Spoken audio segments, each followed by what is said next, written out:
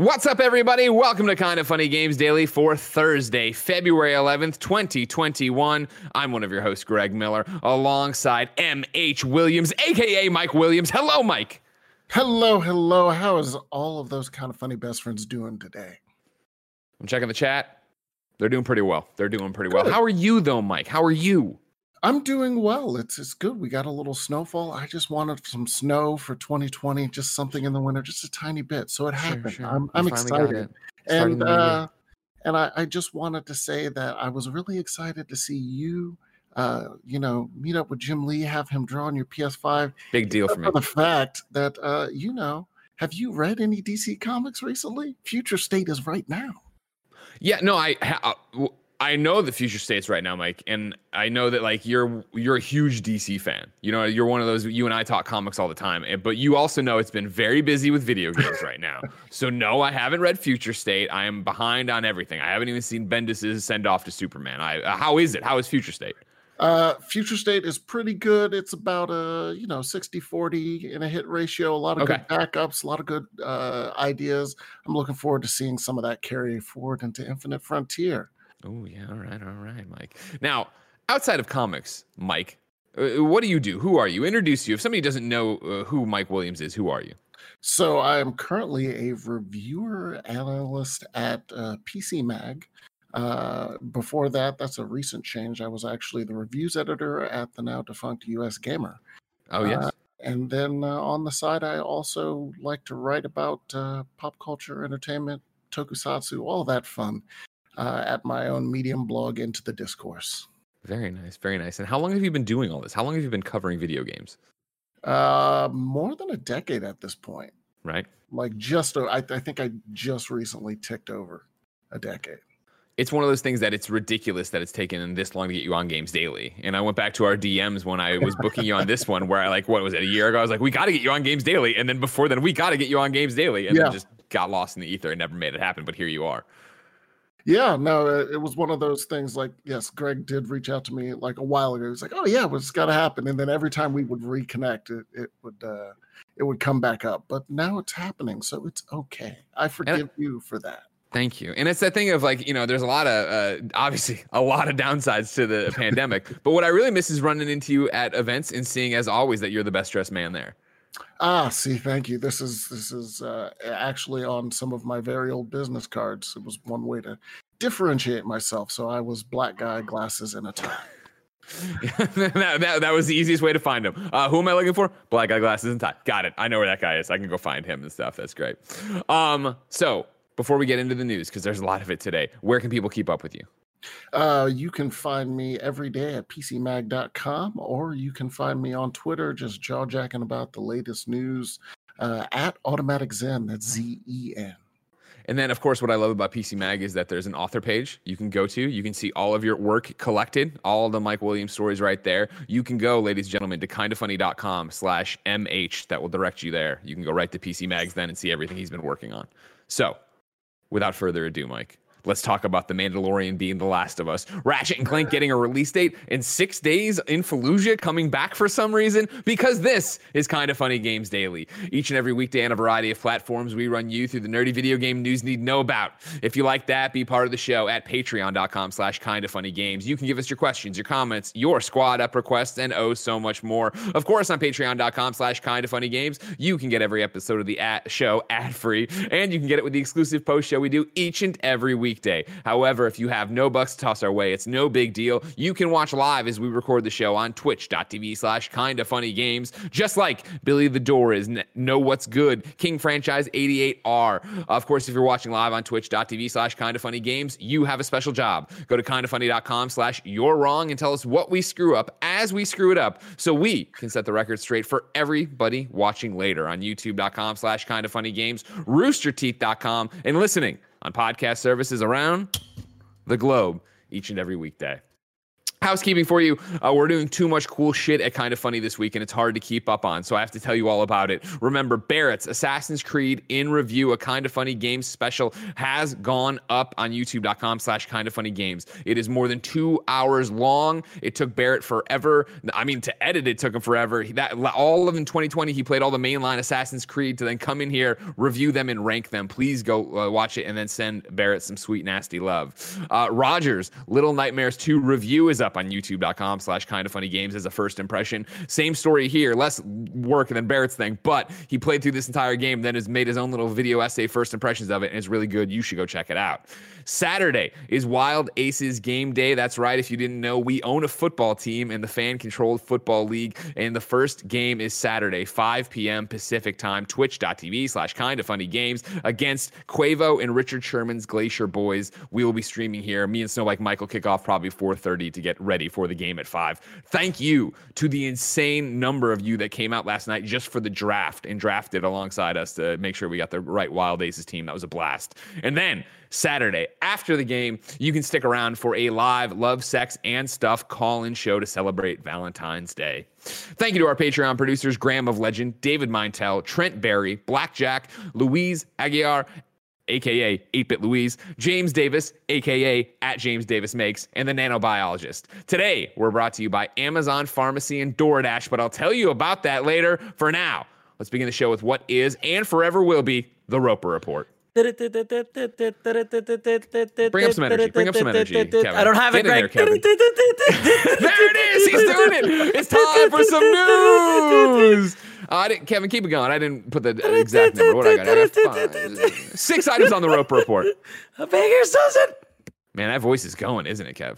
Wow. It really is. Thanks for having me push. Thanks. I needed that. You could have stopped. You know what it was. You said keep it going. Are you resting it? Are you drinking tea and honey and stuff? No. You just drinking milkshakes? My body takes care of itself. It'll be fine. A milkshake does you well. Famous last words. Number one is one that broke throughout the day for some reason yesterday and ended into the evening. Pedro Pascal joins Bella Ramsey to star in HBO's The Last of Us. I will be reading 2 paragraphs from Deadline, but from 2 different authors because they put them out in 2 different stories because of the way this all timed out. Nelly Andreeva at Deadline writes, in one of the biggest TV castings of the year, The Mandalorian star Pedro Pascal is set to headline The Last of Us, HBO's high-profile series adaptation of the Sony PlayStation franchise from Chernobyl creator Craig Mazin and Neil Druckmann.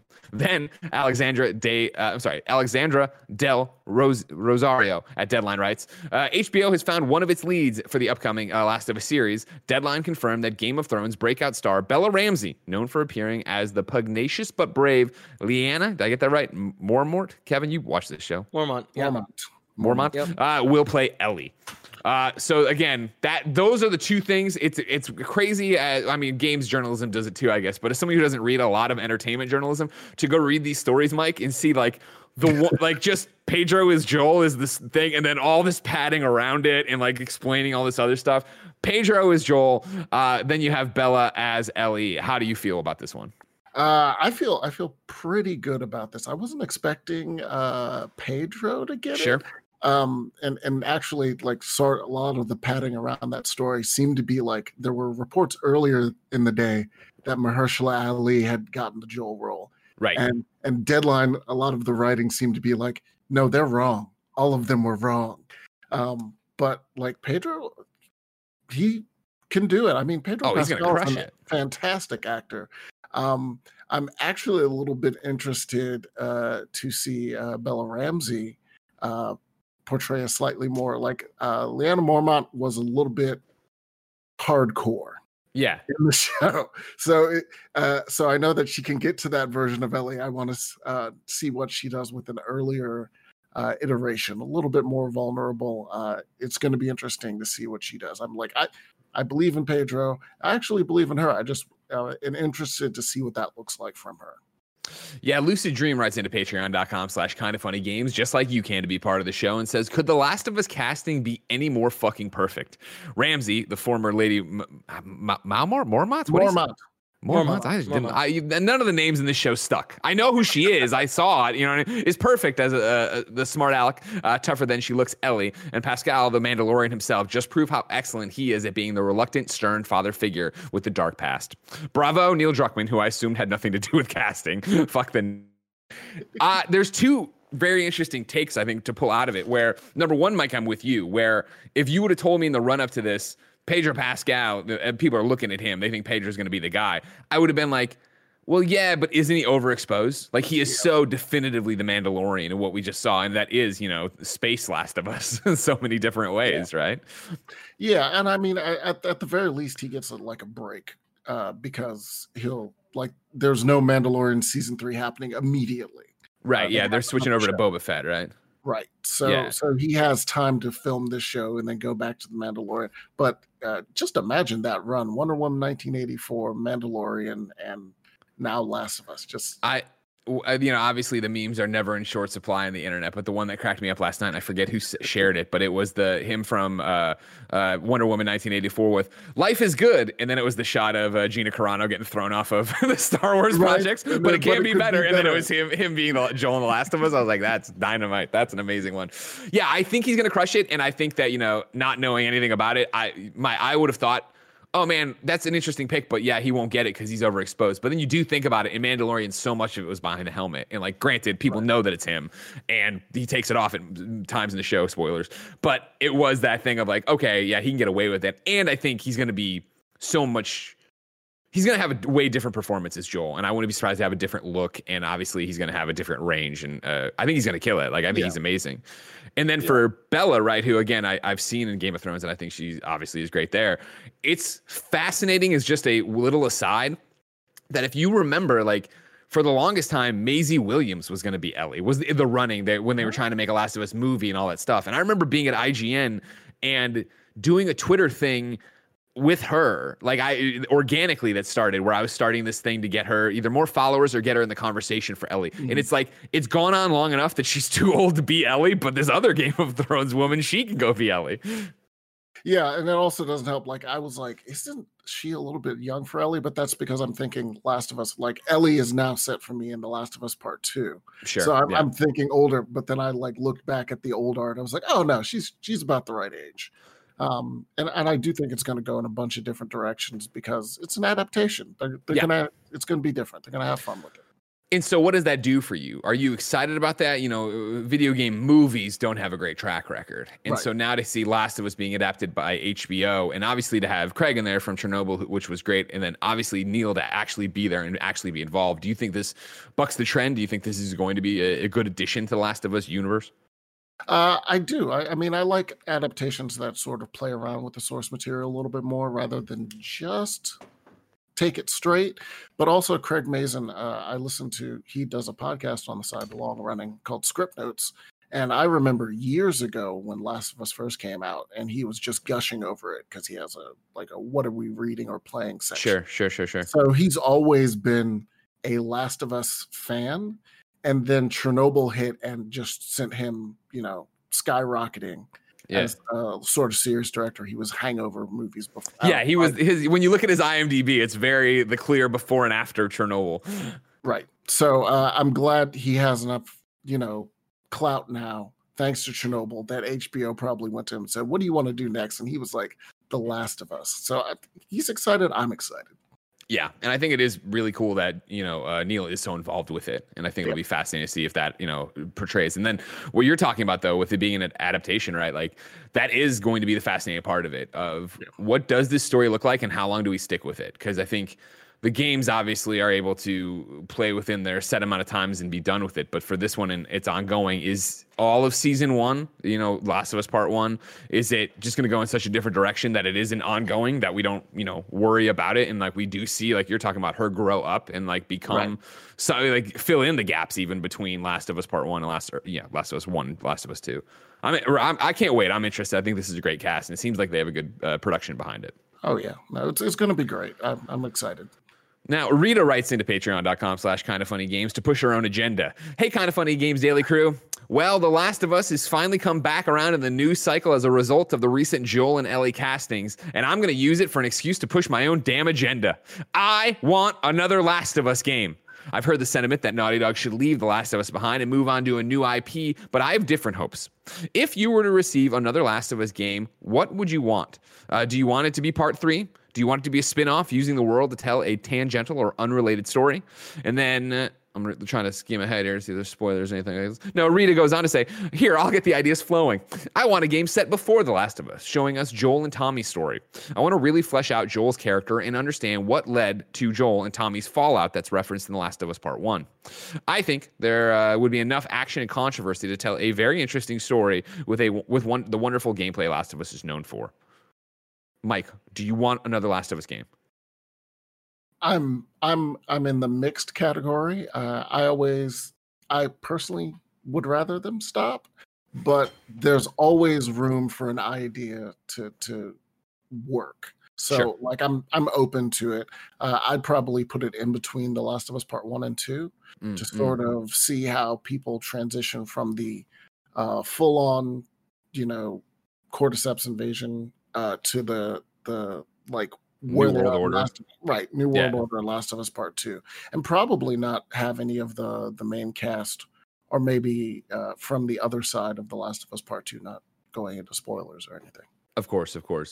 Yeah, I'm right there with you. Where I think even with Last of Us Part 2, like I wasn't demanding another Last of Us. Like I was very much like, man, you should leave it where it was. You guys pitched a perfect game here. Get out and leave while you still can, kind of thing. And when they got it, I think Last of Us Part 2 is a masterpiece. And so I'm totally, I'm glad this exists, even though I wasn't pushing for it. It's the same thing here, where I'd be happy if they never went back to it. Honestly, I'd be happy if they never went back to it. I'd also be happy if they did like a novella or a short story in the aftermath. I have questions about the aftermath, right? And I know that obviously the ending's left ambiguous in certain ways for us to sit there and have those questions and ponder what characters are doing and why they went to do what they did. But I'd love definitive answers. For the question here, or not the question, I guess, the pitch here from Rita of, the Joel Tommy story, I don't think they would do that. Because if you remember, Last of Us 1 kind of glosses over it a little bit as we don't know Joel that well, but on replays, I think it stands out more. Like, Joel wasn't a good guy in the before times. And even when we pick up in Last of Us Part 1, like, he did a lot of horrible shit. And I bet him and Tommy did a lot of horrible shit in that, end of the world to where they were when we pick up The Last of Us Part 1.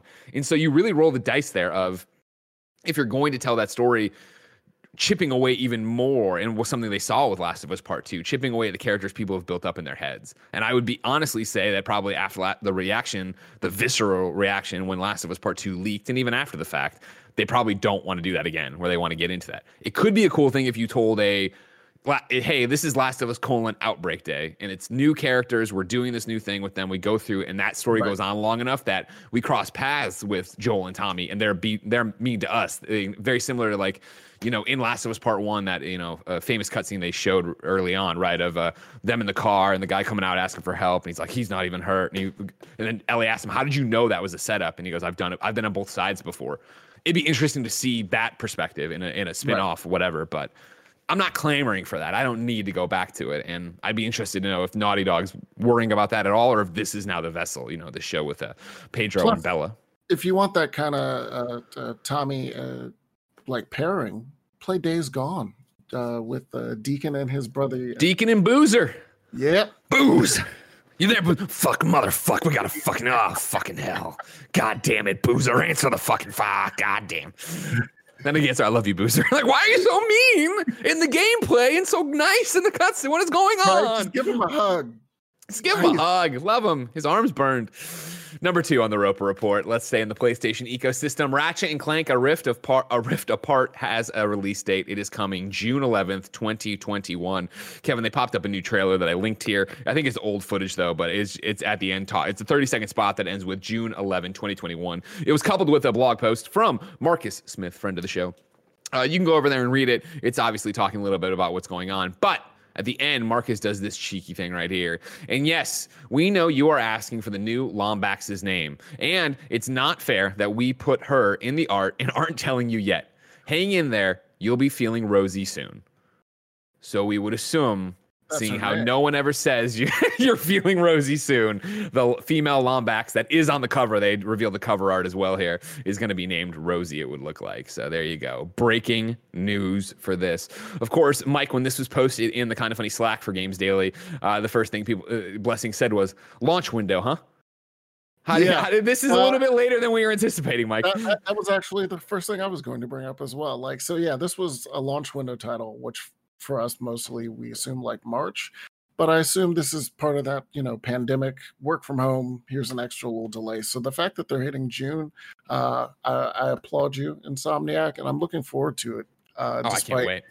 Only playing when I was a kid, when the first ones were out, I didn't play them. So my first one was when I reviewed the PS4 remake. Cracking Time. Okay. Which was fantastic. The remake of the first one. I was like, I really missed out on this. I was like, dude, Ratchet games are so good. Yeah, and that's why I'm so stoked for this. It's interesting you bring that up. We're talking about like, is it a pandemic thing? Is it something else? Why June 11th, a little bit later than they wanted? Obviously, they never completely confirmed, but they talked about it being a launch window game.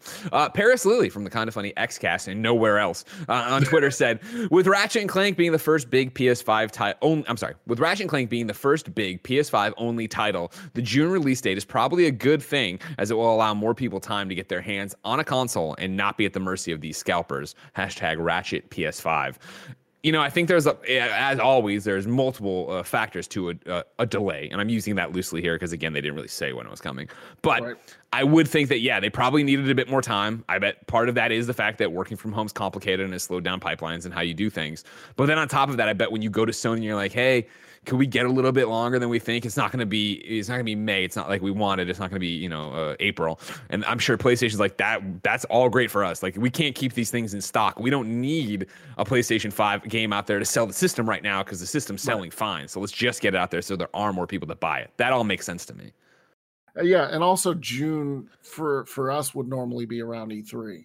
Yeah, exactly. E3 2021, if it does happen, or however it's going to happen. The ESA is working on a digital thing. Don't worry, it'll be great. It'll be fantastic. Don't worry about it. Yeah, so they're in July now. So this is like right before E3. This is the probably a good sweet spot. Like, get it out there, get a little hype and excitement, and then you roll right into whatever else they're going to announce for the second half of the year. Exactly.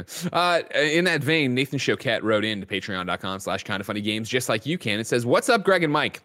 We now have a release date for Ratchet and Clank Rift Apart, and it's coming up so fast. My question is, if you guys think that with the absence of E3 last year and video games being so popular right now, do you think the industry has finally gotten over that hesitancy to put out games during the usually barren summer months? It would be great to see bigger games have more room to breathe from one another, even if it means our wallets will never really get a break. Haha. Thanks, and hope you both have a great rest of your Thursday. Nathan Showcat. I read this question, and it made me actually... it's funny, I'm old enough that I remember when I was starting at IGN in 2007, those were the summer months that were barren, where there was nothing to play, where I literally could play everything of consequence and not have to worry. I could beat games. I didn't have to taste them and be like, not for me, next thing. And I pull it up, right? Last of Us Part 1 released obviously June 14th. And I remember that being such a big deal because we were at E3. It was like the Friday of E3 that it came out. And it was like, God damn it, why is this happening? Then even last year, you see Last of Us Part 2, June 19th, Ghost of Tsushima, July 17th. So I would argue, and granted that was a COVID year, and obviously those dates moved, but dates move all the time. I would argue, even if it's a slower summer months, it's not nearly what it used to be, Mike.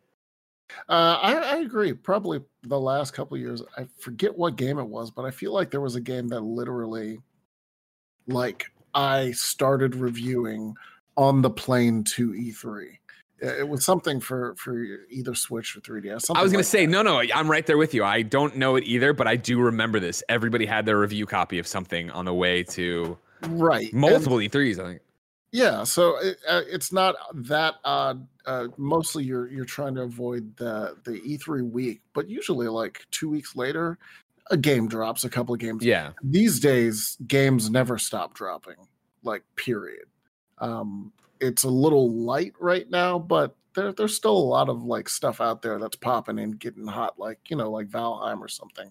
Yeah. So for us, it's just an ongoing thing, and they'll still drop games in the holiday season, but that's just because everyone is spending money then. Whereas during the summer, usually they have to compete more with movies. Yeah, and it's also the, compete with free time, where I know it sounds crazy because, if you're like us and you're a video game nut, man, summer was the best because you could sit there and play 12 hours of games or whatever uninterrupted. But for most people who aren't us, they want to go outside and do lame things like take vacations and see their families. Whereas during, the school year, it is you go to school, you come home, you eat dinner, and then you have free time and you do something with it. I think they try to get around that way. And so we are seeing more and more people get into it, right? I'm Googling right. Yeah, Back for Blood, a game I can't wait for in 2021, June 18th. And I think that's more about it, where you kind of got to pick your target based on your audience. Where I think a Back for Blood, we all want to get together and play a multiplayer game, is going to be successful anywhere. And granted, this is all weird because 2021 and 2020 are COVID years. We're all locked to our computers. And we talk about every time we do NPD numbers, right? Like, year over year, it's way better. People are locked in their house. Of course, they're going to be playing games left and right all the time. Yeah. No, Animal Crossing, I think, would have hit, but not like that. Almost catching Mario Kart within. It's crazy, right? Yeah. So Ratchet and Clank looks like Rosie's the Lombax, June 11th, 2021 on PlayStation 5. Cannot wait. Number 3, there's a Borderlands info dump. Originally, it was a Borderlands 3 info dump, but literally as we went live, Variety broke a news story. So we'll start at Variety, where Rebecca Rubin writes, Jack Black to play Claptrap in star-studded Borderlands movie. Jack Black has been cast in Borderlands Liongate's movie adaptation of the popular video game.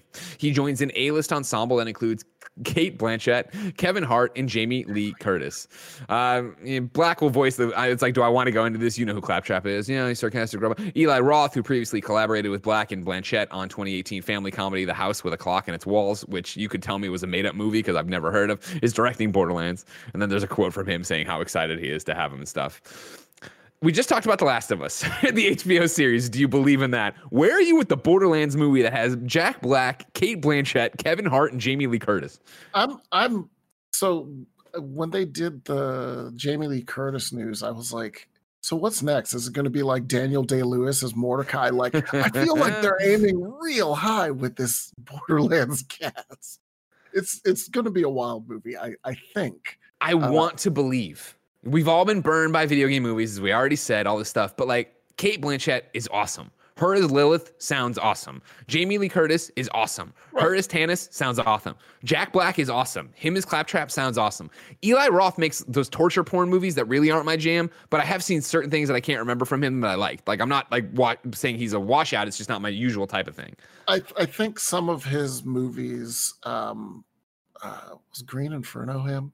I think I think he can hit close enough to that Tarantino, because what Borderlands need is sort of the Tarantino and Glorious Bastards vibe, like very quick, a little gory and a little fun, very violent, a lot of people standing around shooting stuff. So I think he can hit that. I think he has enough few movies that like hint at that vein. So I'm okay. I'm okay with it. And the cast is it's absurd.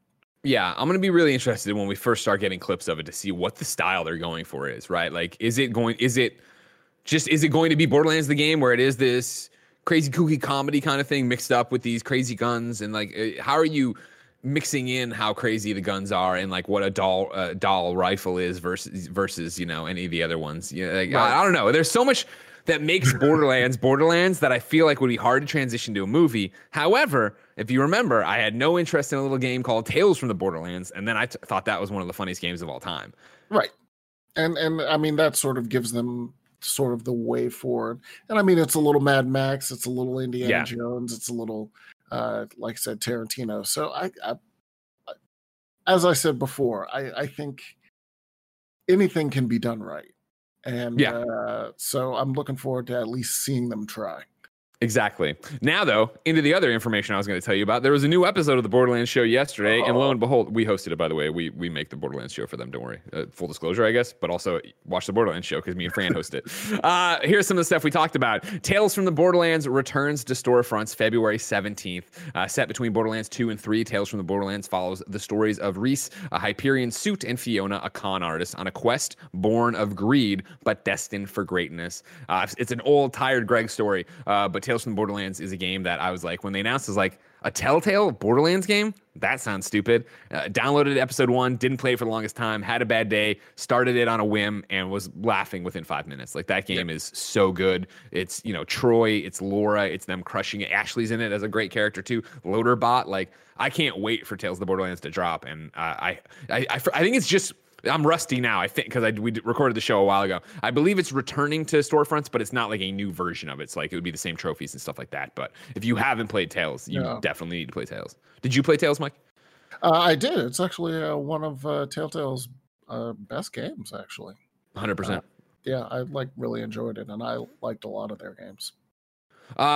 Announced yesterday, Borderlands 3 Director's Cut arrives March 18th. It includes a colossal raid boss, murder mysteries. These are going to be Ava story missions where she recruits your Vault Hunter or Vault Hunters to be on her podcast, and you go off and do stuff. And then Vault Card Challenges. Vault Card Challenges acting like little battle passes, right? Things for you to do on the daily to unlock new rewards.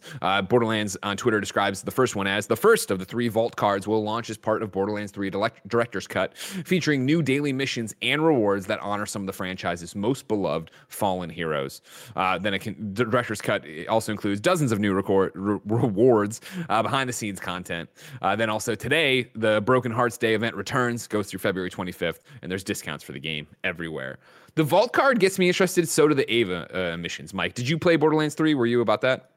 Yeah, no, I played it. I reviewed it, and I actually really enjoyed it. The one thing I want, Gearbox, is look, we all know that my man Zero is the best. So why don't you just let me play Zero again? Otherwise, I love it. It's a fun game. It's really exciting.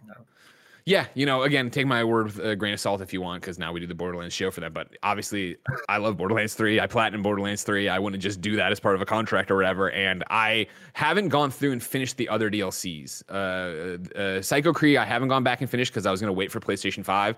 Then PlayStation 5 came, trophies didn't immediately work. I believe they fixed some of them, and now it's like there's this thing. So I'm like, I'll just wait till March. March, it'll be this complete package with a whole bunch of new stuff for me to go into and go in and start running these vault cards, similar to how I'm running Division battle passes and season stuff. So yeah, you could get that PlayStation 5 experience just a little bit earlier if you played it on PC. Oh, look at me, everybody. I'm shooting things. Ooh. Get out of here with your PC. There's so many lights in your keyboard, Greg. You like that? Yeah, so that's a Rock Cat keyboard if you ever seen one. You know what I mean? It took me a couple. If you want a fun one of how stupid Greg Miller is, Rock Cat sent these things. Oh, they came with. This setup came with the Mafia press pack for Definitive Edition or whatever. And I was like, oh, my other keyboard was super big and clunky, so I used it. And then MC Fixer, of course, friend of the show, DM'd me after he saw that I got it. He's like, oh, man, this keyboard's great, right? I'm like, yeah, it's pretty cool. He's like, yeah, but look at all the things I did to my lights. I'm like, oh, how do you do that? And he's like, dude, did you not set up any of this stuff? I'm like, no. And he's like, send me links to go click on things, actually program it to do. I'm like, oh, okay, cool. I'm going to make it all blue. And I never touched it again. Yeah, I have that one, but unfortunately I had to put it out to pasture because I spilled a Coke on it. So Coke Zero, all in it. That's it. It's done. Moment of silence for the Rocat keyboard. Number 4 on the Roper Report. 6 Days in Fallujah is back for some fucking reason. This is Andy Robinson over at VGC. Konami's canceled Iraq war game 6 Days in Fallujah has been revived. The action game, which was due to depict the real-life Iraq battle via a mix of gameplay and interview footage from Marines who were there, was canceled in 2009 due to criticism from the press, British military veterans, and anti-war groups. Now, Victra, I'm saying that right? Victra, publisher formed by the CEO of the original developer, Atomic Games, has announced that the game is back in development at High Wire Games, the studio founded by Bungie veterans Jamie Griesmer, Jared Noftel, and Marty O'Donnell. It will release this year for consoles and PC. According to the announcement, 6 Days in Fallujah remains a first-person tactical military shooter based on true stories from the second battle for Fallujah in 2004. Victoria claims it's been working in partnership with frontline Marines and soldiers who fought in the Battle of Fallujah, and says its intention with 6 Days is to, quote, bring players closer to the uncertainty and tactics of modern combat, end quote, than other video games have explored. Over 100 Marines, soldiers, and Iraqi civilians who were present during the Second Battle of Fallujah have shared their personal stories, photographs, and video recordings with the development team, it claims. The game presents these stories through the original documentary interview footage. Quote, it's hard to understand what combat is actually like through fake people doing fake things in fake places, said Victor CEO Peter Tamte in a prepared statement. Quote, this generation showed sacrifice and courage in Iraq as remarkable as any in history. And now they're offering the rest of us a new way to understand one of the most important events of our century. It's time to challenge outdated stereotypes about what video games can be, end quote. James Cowgill, 6 Days' original producer, told Variety in 2018 that the game was first canceled because its real-world content and media coverage scared Konami higher-ups. Quote, basically, once Konami Japan realized they had a controversial game on their hands, everything just went quiet from Konami. The support just dropped, he said. Because Konami canceled the contract, the game's rights then reverted back to its developer. In 2009, Tim Collins, OBE, a former colonel famed for an eve of battle speech in 2003, claimed it was, quote, much too soon to make a video game about a war that was still going on. Quote, it's particularly insensitive given what happened in Fallujah, and I will certainly oppose the release of this game, he said. Again, that was in 2009.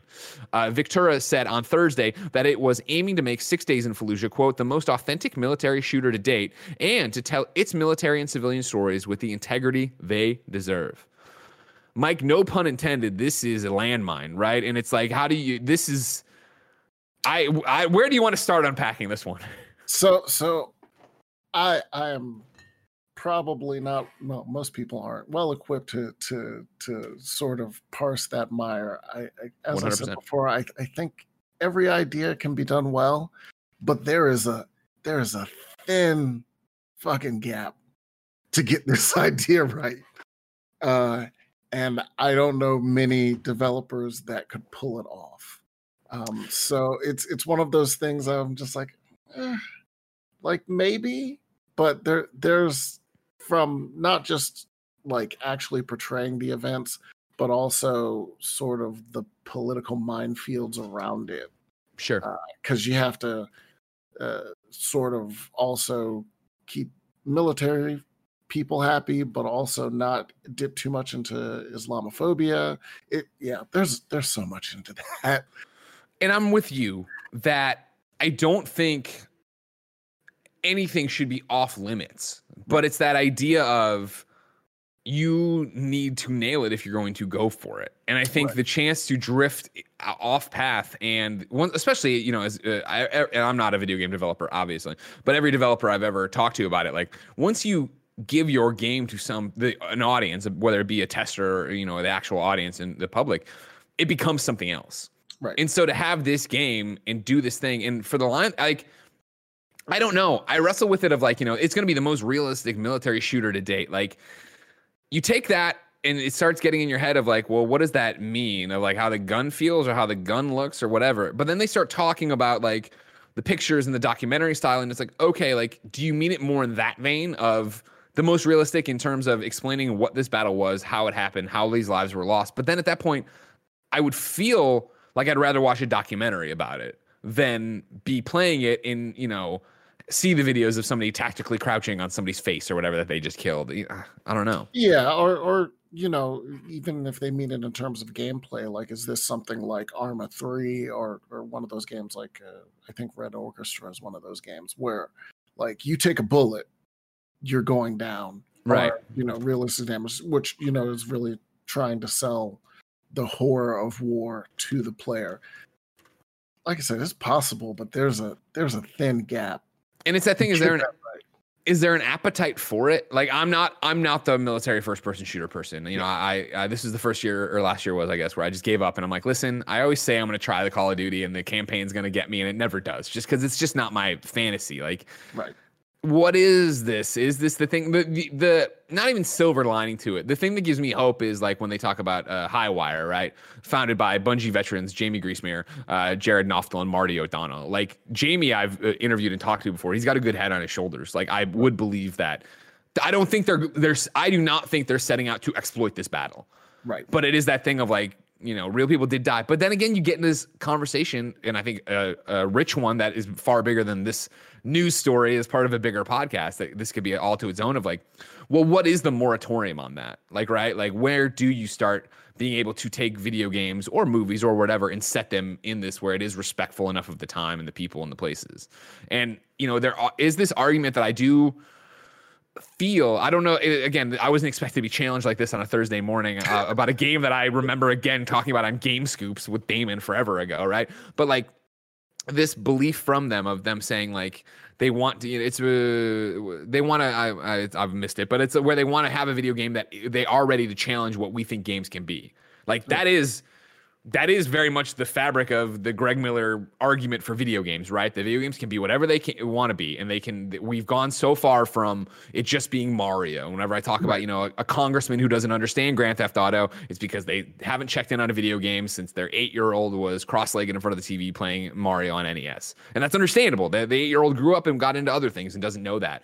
So I can't also sit here and clutch my pearls and be like, oh my God, like they're going to do like, no, this could be handled. I love Valiant Hearts, right? How many World War II shooters? I know that's a World War I game, by the way, but how many other World War II shooters have we played that actually go through? And you talk about Spec Ops The Line doing such a great job of really twisting that narrative and showing us the horrors of war. But again, that was a fictionalized thing. That was like what happened in that game. That wasn't here, hey, this is a real thing that really happened not too long ago, even though I'm very old and 2004 was a long time ago. Yeah, and I also think like you, this is probably not my thing. So this is one of those games that's going to come out, like I'm going to hear about it, pop up on the timeline, and then it's just going to disappear for me. Unless it's particularly heinous, then it's just going to sit on the timeline for a while. Yeah. We'll see what happens. It's apparently coming this year, so we don't have to wait long to see if it's a huge, colossal fuck up or something really interesting that we all need to play. We'll figure it out, I guess. For now, though, let me remind you, you can go to patreon.com/kindoffunnygames to be part of the show. You can get the post show we do each and every day. And most importantly for right now, you can get the show ad-free. Speaking of ads, Greg Way, you're not watching on patreon.com/kindoffunnygames. So let me tell you about our sponsors. Right now, we're going to talk about Amazon Pharmacy. Chances are you use Amazon, but have you used Amazon Pharmacy yet? That's right. Prescriptions delivered to your door by Amazon, just like the TP and Funko Pops you're already ordering. It saves you time and helps you out of the waiting line at the pharmacy. It's easy. Have your doctor's office send the next prescription straight to Amazon Pharmacy. You can use your insurance. Amazon Pharmacy works with most insurance plans nationwide. Amazon Prime members get free 2-day delivery and save on prescription medication when paying without insurance. Tim tried it for the first time over the holidays. He said it was super easy, got it there, and it took his insurance. It was exactly what he needed. Amazon Prime members can save on prescription medication when not using insurance and get free 2-day delivery. Learn more at amazon.com/gamesrx. That is amazon.com/gamesrx. Amazon.com/gamesrx. DoorDash is our next sponsor. Dinner? Check. Deodorant? Check. Morning pick-me-up from Dunkin'? Check. Get everything you need whenever you need it with DoorDash. DoorDash connects you with restaurants you love right now and right to your door. And now you can get the grocery essentials you need with DoorDash too. Get drinks, snacks, and other household items delivered in under an hour. Ordering is easy. Open the DoorDash app. Choose what you want, where you want it, and your items will be left safely outside your door with the contactless delivery drop-off setting. With over 300,000 partners in the U.S., Puerto Rico, Australia, and now Canada, you can support your neighborhood go-tos or choose from your favorite national restaurants like Popeyes, Chipotle, and Cheesecake Factory.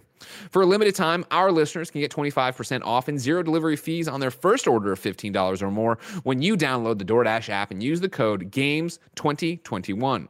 For our Canadian listeners, use the code GAMESCA. That's 25% off, up to a $10 value, and zero delivery fees in your first order when you download the DoorDash app and enter the code GAMES2021 in the U.S., GAMESCA in Canada. Don't forget GAMES2021 or GAMESCA for 25% off your first order with DoorDash. Subject to change, terms apply. Number 5 on the Roper Report. Let's stay in the shooter realm. All right, Mike, we're going to stay right here in the shooter realm. All right, we're still here. DICE LA appears to be working on a new Battlefield. This is a Sheriff. I got tongue tied. Hold on. Sheriff Saeed at VG 24/7. Justin Weeb, senior design director at DICE LA, confirmed on Twitter that his team's next project is a Battlefield. Quote, any guesses what EA-owned franchise I'm thrilled to be working on? He asked on Twitter before ruling out other major EA franchises one by one until arriving at Battlefield. It's quote, it's wondrous. I get to work on a game that I fell in love with almost 20 years ago. The sandbox play of Battlefield 1942 was just amazing for its time. I look forward to hearing from all of you what you loved and hope for in a future Battlefield game, he added. We didn't say whether this is going to be an entirely new game led by DICE LA or simply more support work for the mainline Battlefield game coming out later this year. It's possible the team will be doing both, maybe even a standalone Battle Royale mode, should EA want to give Activision's Warzone some competition. DICE LA has long existed as a support studio to DICE's main team in Sweden. The studio, which has a solid history of working on classic shooters, sort of existed in limbo for a while.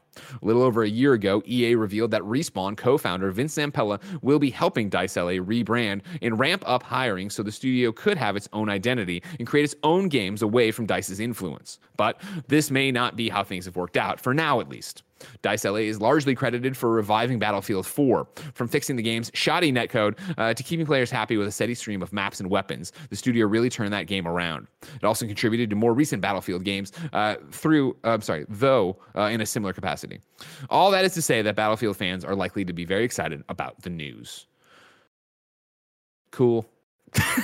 You and me, not shooter guys, but hey, that's on your radar. If you're a big fan of DICE LA or / Battlefield and you want more Battlefield, there you go. Yeah, and EA probably needs to get Battlefield into that range that Activision has Call of Duty, where they alternate studios in between games, so they can, as opposed to DICE Sweden having to go like Battlefield, Battlefront, Battlefield, Battlefront by themselves. Sure. That's good. And also, like, hey, where's it going to be? Like, there's so many eras, and if they really want to make their mark, pick an interesting one. Yeah, and do something different, right? That's the biggest thing I think Battlefield's always struggled with, is trying to differentiate itself in terms of the series and then also in terms of Call of Duty. And with so many shooters out there, I'd like to see what they're up to. Just so, since we are obviously a wet blanket, since we're not like the shooter dudes, I do want to point out Hurtwave in the chat in all caps goes, "Yo, this is awesome, Greg." So there you go, everybody. Congratulations if you're a Battlefield fan. Go get them. Have some fun. And then sixth and final on the rope report for today, Pokemon Go developer creates Black Developers Initiative to fund and support games. This is our friend Eddie over at GameSpot. Pokemon Go developer Niantic has launched a new game development fund called the Black Developers Initiative, through which the company aims to fund and support the development of games made by Black creators. Quote, "Our intention is to empower Black game / AR developers and provide access, resources, and support so they can build amazing game experiences that inspire games to explore the world together." Inspire people to explore the world together. Reads a line from the announcement. Teams who are chosen for the fund will receive 5 months of funding, executive mentorship, and development support to create a playable prototype. The first participant in the program is a studio called Wicked Saints, which is developing a prototype for a game called World Reborn. The title is described as, quote, Game of Thrones meets Riverdale with a little dash of Black Mirror, end quote. That sounds fucking awesome. You can learn more about this game and the developers in the video that they posted that GameSpot has. So go over to GameSpot. To qualify for Niantic's Black Developers Initiative, teams must meet at least one of the following criteria. 1, Black team members have a direct line of profits of the game. 2, the company's studio is at least 51% Black-owned, operated, and controlled, and as based on the NMSDC requirements defined under the certification criteria used by the Small Business Administration. Whatever that is, get out of here with your legal mumbo jumbo. Number 3, eligibility is established via a combination of screenings, interviews, and on-site visits, parentheses, post-COVID. Ownership, in the case of a publicly owned business, means that at least 51% of the stock is owned by one or more Black members. 4, Black people driving game vision via leadership position. And then finally, the studio team is at least 50% Black. You can visit Niantic's website to learn more about Niantic's Black Developers Initiative. A lot of mumbo jumbo in there, but a great move. Yeah, no, I'm pretty excited about it. Especially, Niantic is one of those studios on the mobile side that has more money than God. Yes, exactly. Doing a lot of AR work, pioneering. Like I have not seen the video for World Reborn to see if it is a mobile or AR game. But if it is, I'm glad. The important part there is offering less of support, more resources. I think the resources are really helpful because a lot of developers, Black developers or other marginalized groups don't necessarily have as many resources to build, their visions out as much as they'd want. And when those resources are available, you can do some amazing things. Like I talked to some local kids at a Votech, and all of their systems are provided by the school. But with Unity and Unreal Engine these days, like at the end of the year, these kids are just making like real quick games, like creative games, and it's impressive. So That's awesome. Being able to get, if you have an idea or you already have a studio and you just need that little leg up, and Niantic can provide it with, pocket change that they have. Go ahead, make it happen, please. Yeah, I think that's the thing about it, right? Where it's great to see a company that not only made it, but like dominated it, right? And yeah, it just has money falling out of every orifice. Be like, you know what? Let's try to do it and kick the ladder down and try to find and support people that wouldn't normally have this shot. So that's just great. Yeah, good stuff. Mike, I'm excited to see what Wicked Saints is all about, but it's going to be so long before I get to see that. It's something more immediate. Say what came to the mom and grop shops. Where would I go? The official list of upcoming software across each and every platform, as listed by the Kind of Funny Games Daily Show host each and every weekday. Yeah. Kevin, save your voice. Save your voice, Kevin. Stop it. There it is. That's bad. That's all bad right there. Out today, Dead by Daylight has a new tome. It's called Divergence. This tome, tome. I'm saying it right. Explores the paradox of life, the contradictions of our past, present, and future selves. Players can unlock the memories of Yu Kimura, the nurse, and the observer. So go enjoy that if you understood what the hell that meant. Human Fall Flat has surpassed 25 million sales, and they put out a new lunar update to celebrate. Little Nightmares 2, again, there's a Roger Pocconi review up right now on youtube.com/kindoffunnygames, is out on PlayStation 4, Xbox One, Switch, and PC. Death Crown is on PS4, Xbox One, and Switch. Aground is on PS4, Xbox One, and Switch. Aircraft Carrier Survival is on PC. Gun Barrage is on PC. Undermine is on Switch. On the Road Truck Simulator is on Xbox One. The Flower Collectors is on Switch. Healer's Quest is on Switch. Negative, The Way of Shinobi is on Switch. Summer Catchers is on Switch. Try 6 Infinite is on Switch. And then Potentia is on. It's probably Potentia. Yeah, Potentia is on PC. New dates for you. Heart of the Forest will be released on PlayStation and Xbox platforms February 24th. And then 3 out of 10, the playable sitcom, comes to Switch March 3rd. We ask you to go to patreon.com/kindoffunnygames to be part of the show like so many of you were today. But not only to ask questions, also to squad up. Today, Ashley needs help on PlayStation 5. Ashley's PSN is Apricot 99. Ashley needs help in a game called The Division 2. You might have heard of it. Just getting back into The Division 2. Need a clan to join and maybe some best friends to play missions with. I'm on the East Coast and am a frontline worker, so I have no set times that I play. Be safe out there. Wear a mask and wash your hands. Thanks.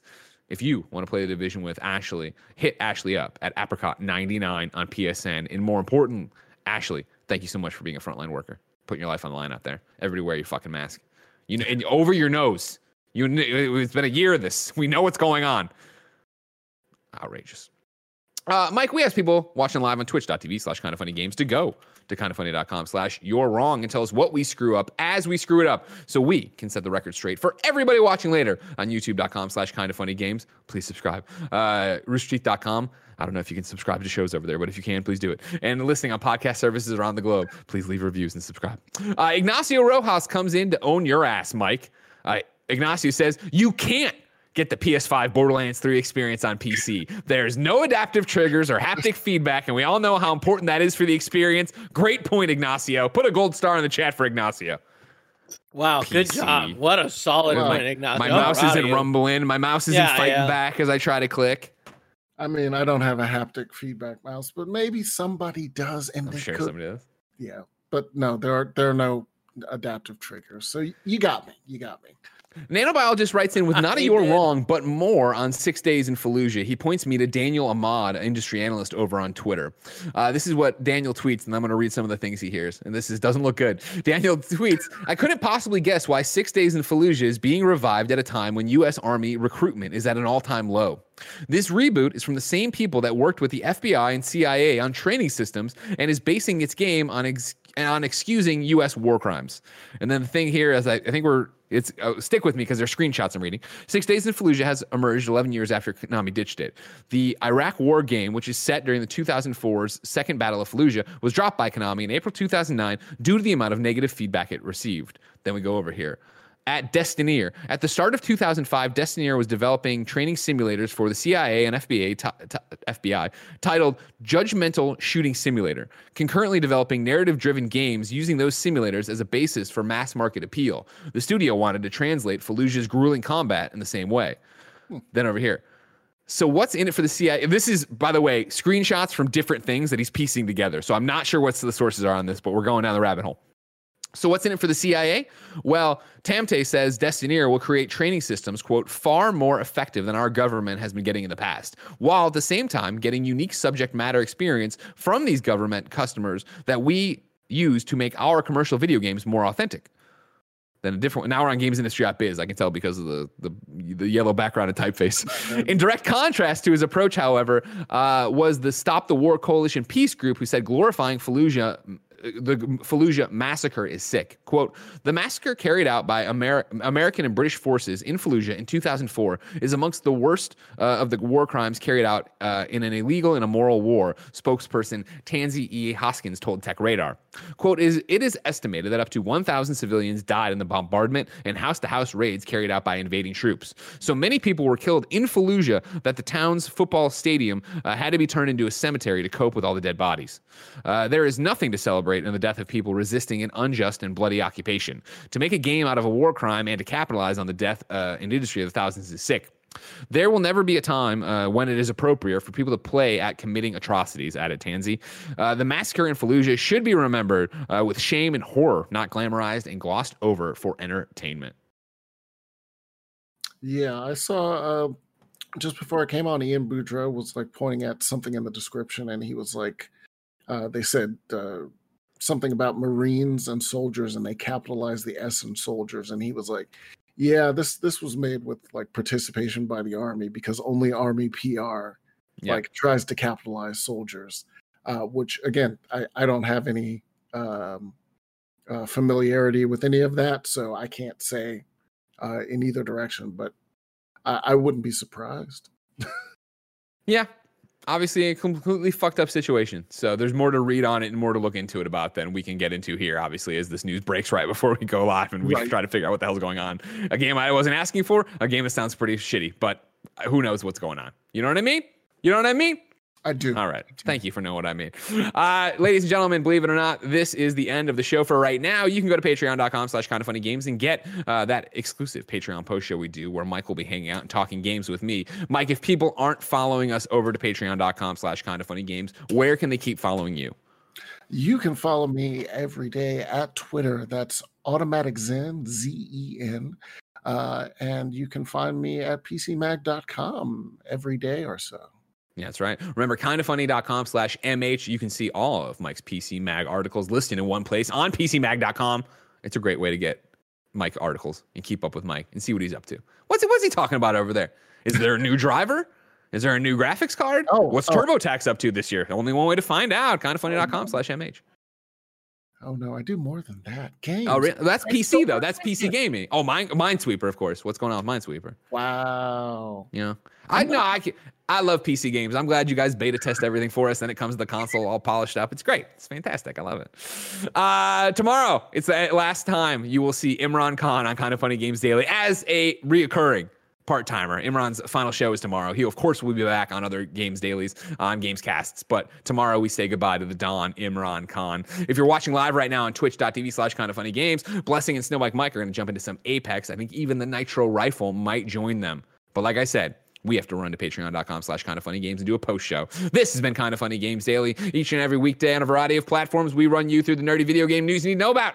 If you like that, youtube.com/kindoffunnygames, roosterteeth.com, podcast services around the globe.